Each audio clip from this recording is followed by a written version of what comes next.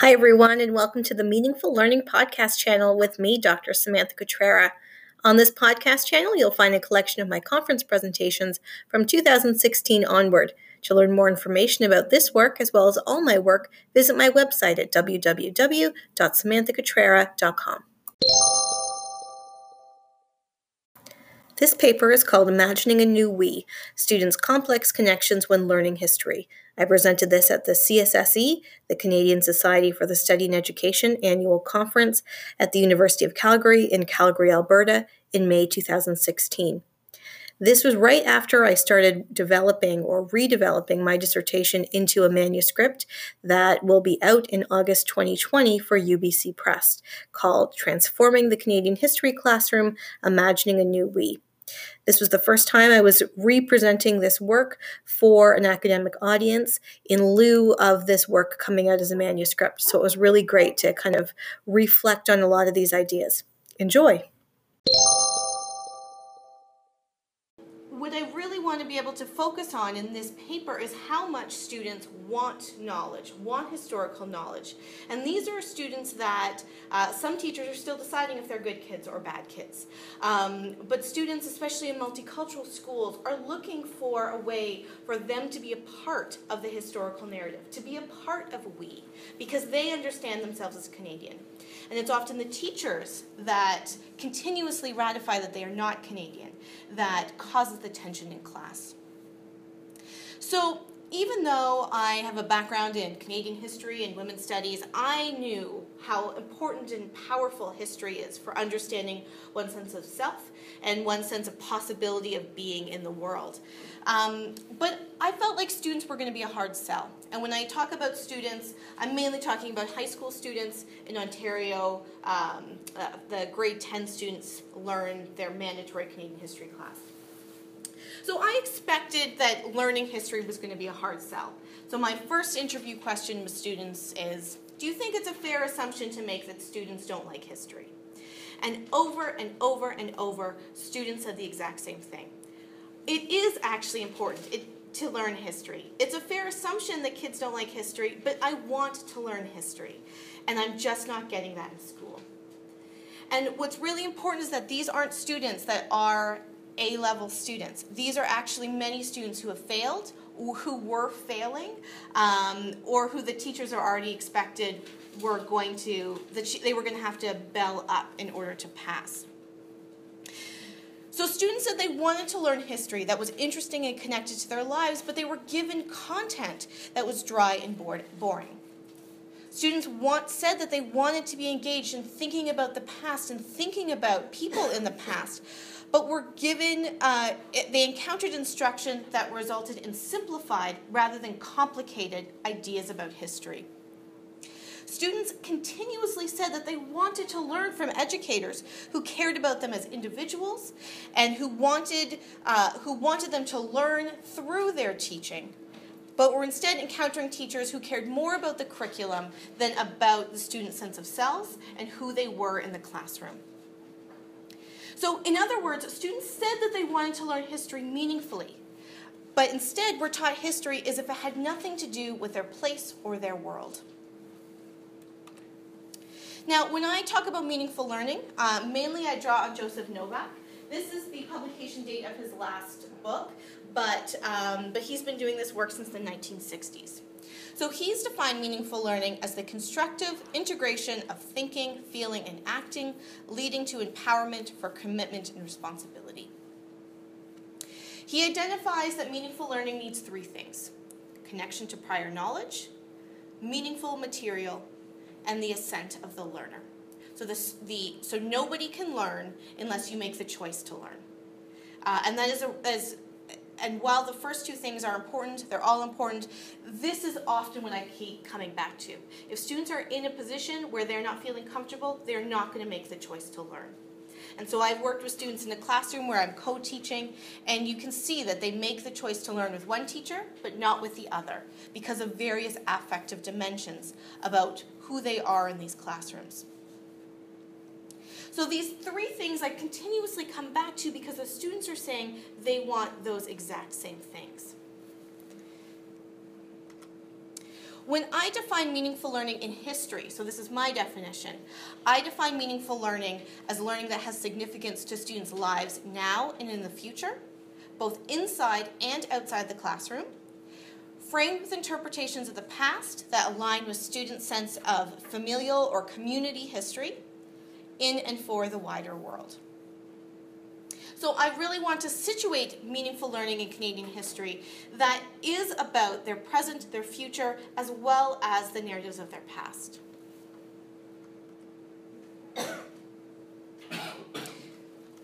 So what students want when they get into the classroom is they want to think about, affectively connect to, and demonstrate their learning of Canadian history in ways that has lasting resonance on their present and their future. So Joseph Novak's definition of thinking, feeling, and acting, this is exactly what the students want. They want to think, they want to feel, and they want to act through and about their Canadian history learning. Students want to learn content that connected to them and demonstrated the complexity of the world around them, taught by a teacher who is interested in their learning, and to do so in a community of their peers. So here's that second part of Joseph Novak's definition. They want to connect with their prior knowledge, they want meaningful, complex material, and they want to make the choice to learn, so they want to have a teacher that invites them into that learning process. However, because students' experiences with learning history is the exact opposite of this, students wind up hating this idea of history because they see it as boring and irrelevant to their lives.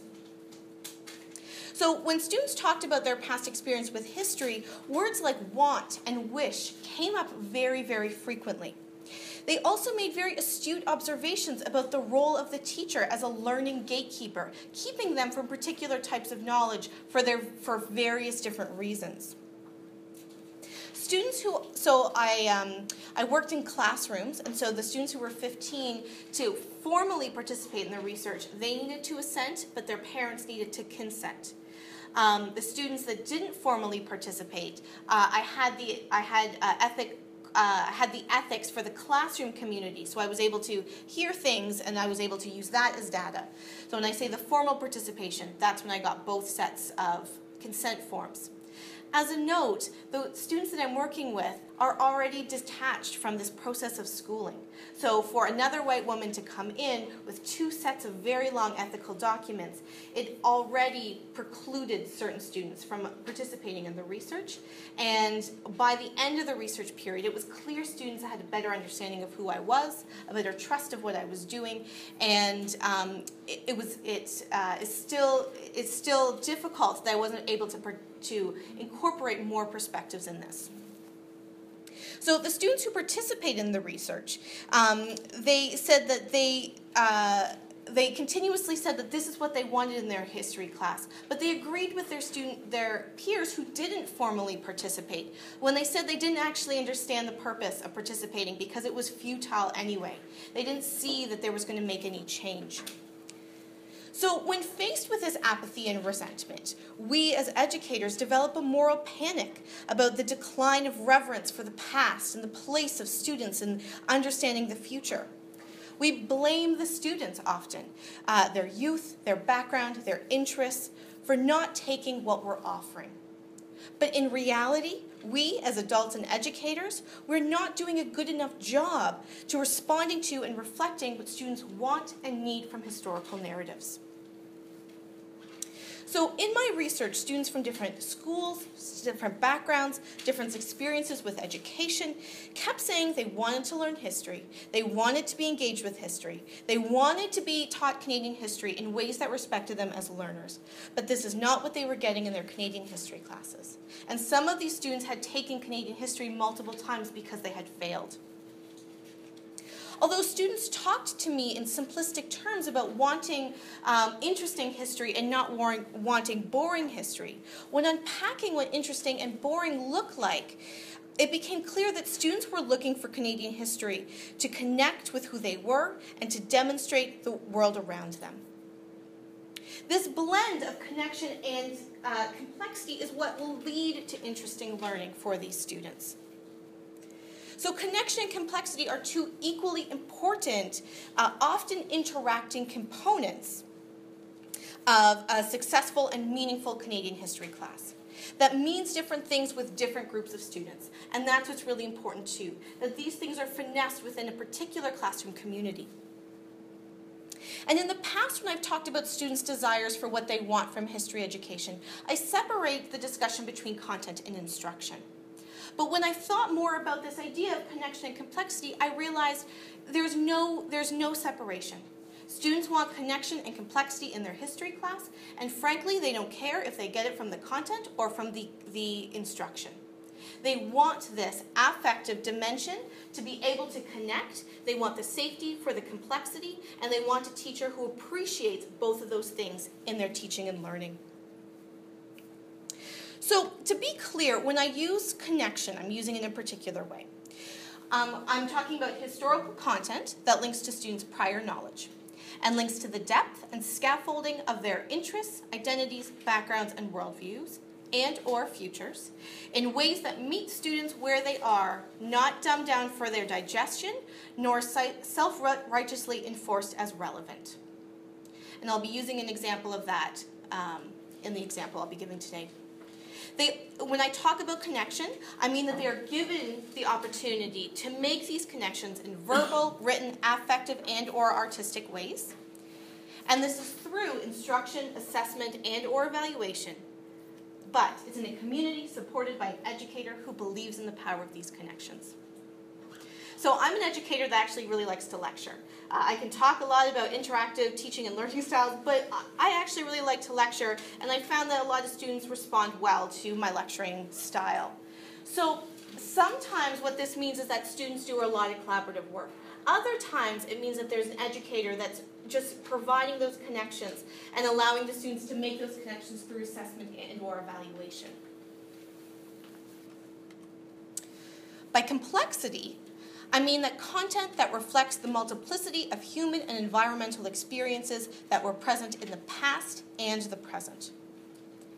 And that's instruction that requires students to think about how the world is more than a one-dimensional story with a definitive beginning and end. And so I come from a transnational feminist perspective using critical race theory, anti-racist theory, post-colonial theory, post-structuralism. So when I'm talking about complexity, it's that these ideas are invited into the classroom as counter stories that challenge the status quo, not just complement the existing narrative. So in other words, meaningful learning in history prioritizes the connections students want to make with the complexity of the world around them. Because students will leave their classrooms, they'll even just look around their classrooms. They'll see in their schools, their arenas, their temples, their mosques, a diversity, a complexity of Canadian student experiences, but this is not what they are seeing reflected in their Canadian history class.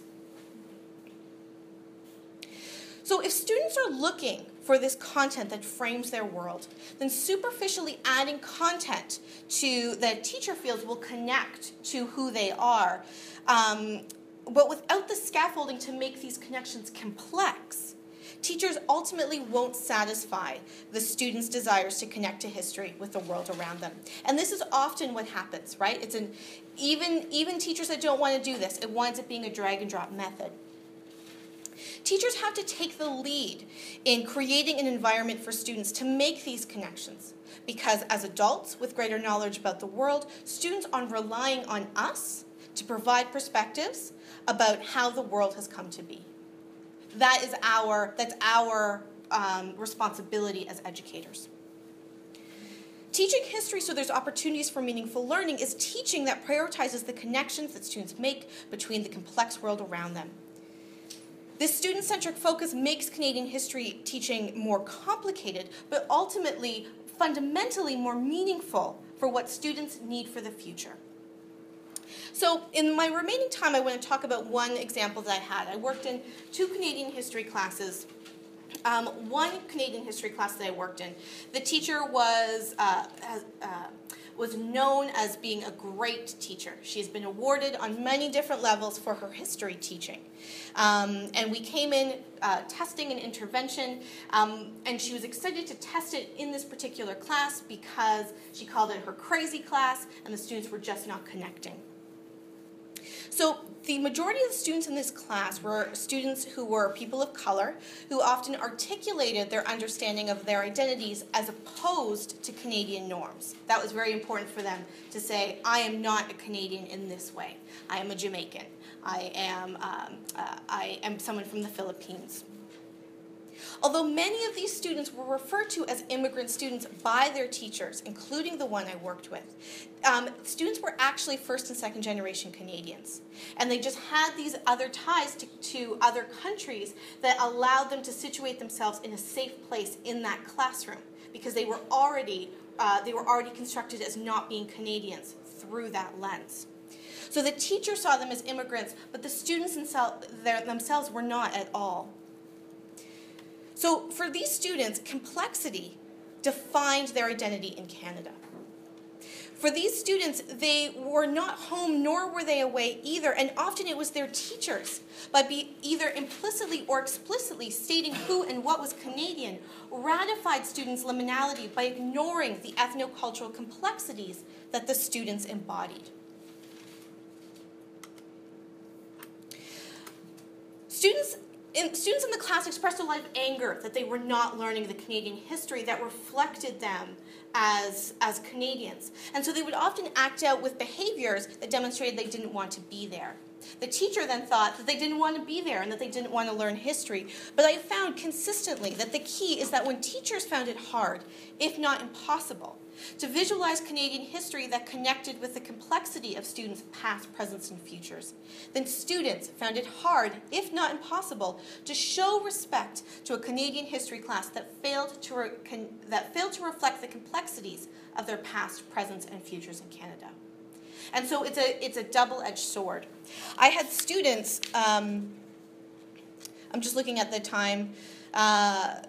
So for example, I had students that were saying, what do you think is the purpose of studying history? And they said, I don't see the point, considering the fact I don't learn my own history. If it's not about my background in history, I won't get involved with it. They only talk about white folks, and black folks don't play a role in the history that we learn at the school. These are anonymous surveys, but the majority of the students were black students from mainly with familial ties to the Caribbean. So we can assume that most of these statements are from black students. But what the teacher did to connect students to their grassroots, and that's her quote, is that she would show them pictures of the school area in World War II. And in order to connect them with this idea of black history, she would say, look, there's no black people in this picture. And she would just pause like that.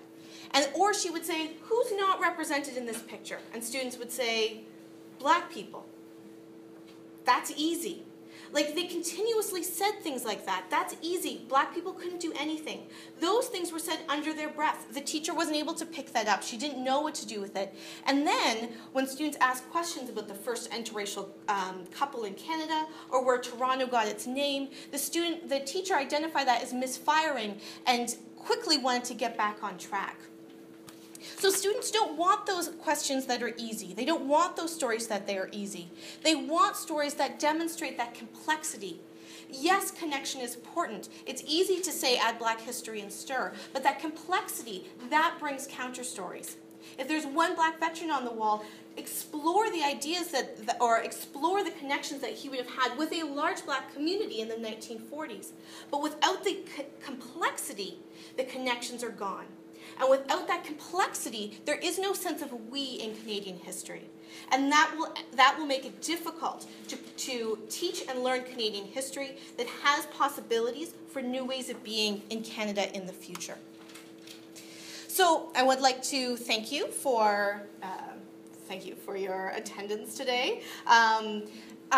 More of these ideas are expressed in my upcoming book, but also if you visit my website, you'll see some of my publications as well as some webinars that I've done. I also do consulting around these issues, but my focus is how to ensure that students that say things like, okay, yeah, I live in Canada, I guess I'm a Canadian, but I'm not a white man, these students are also being reflected in our content and instruction in our classrooms. And that often comes down to educators who make the commitment and willingness to explore what connection and complexity means to them and to their students.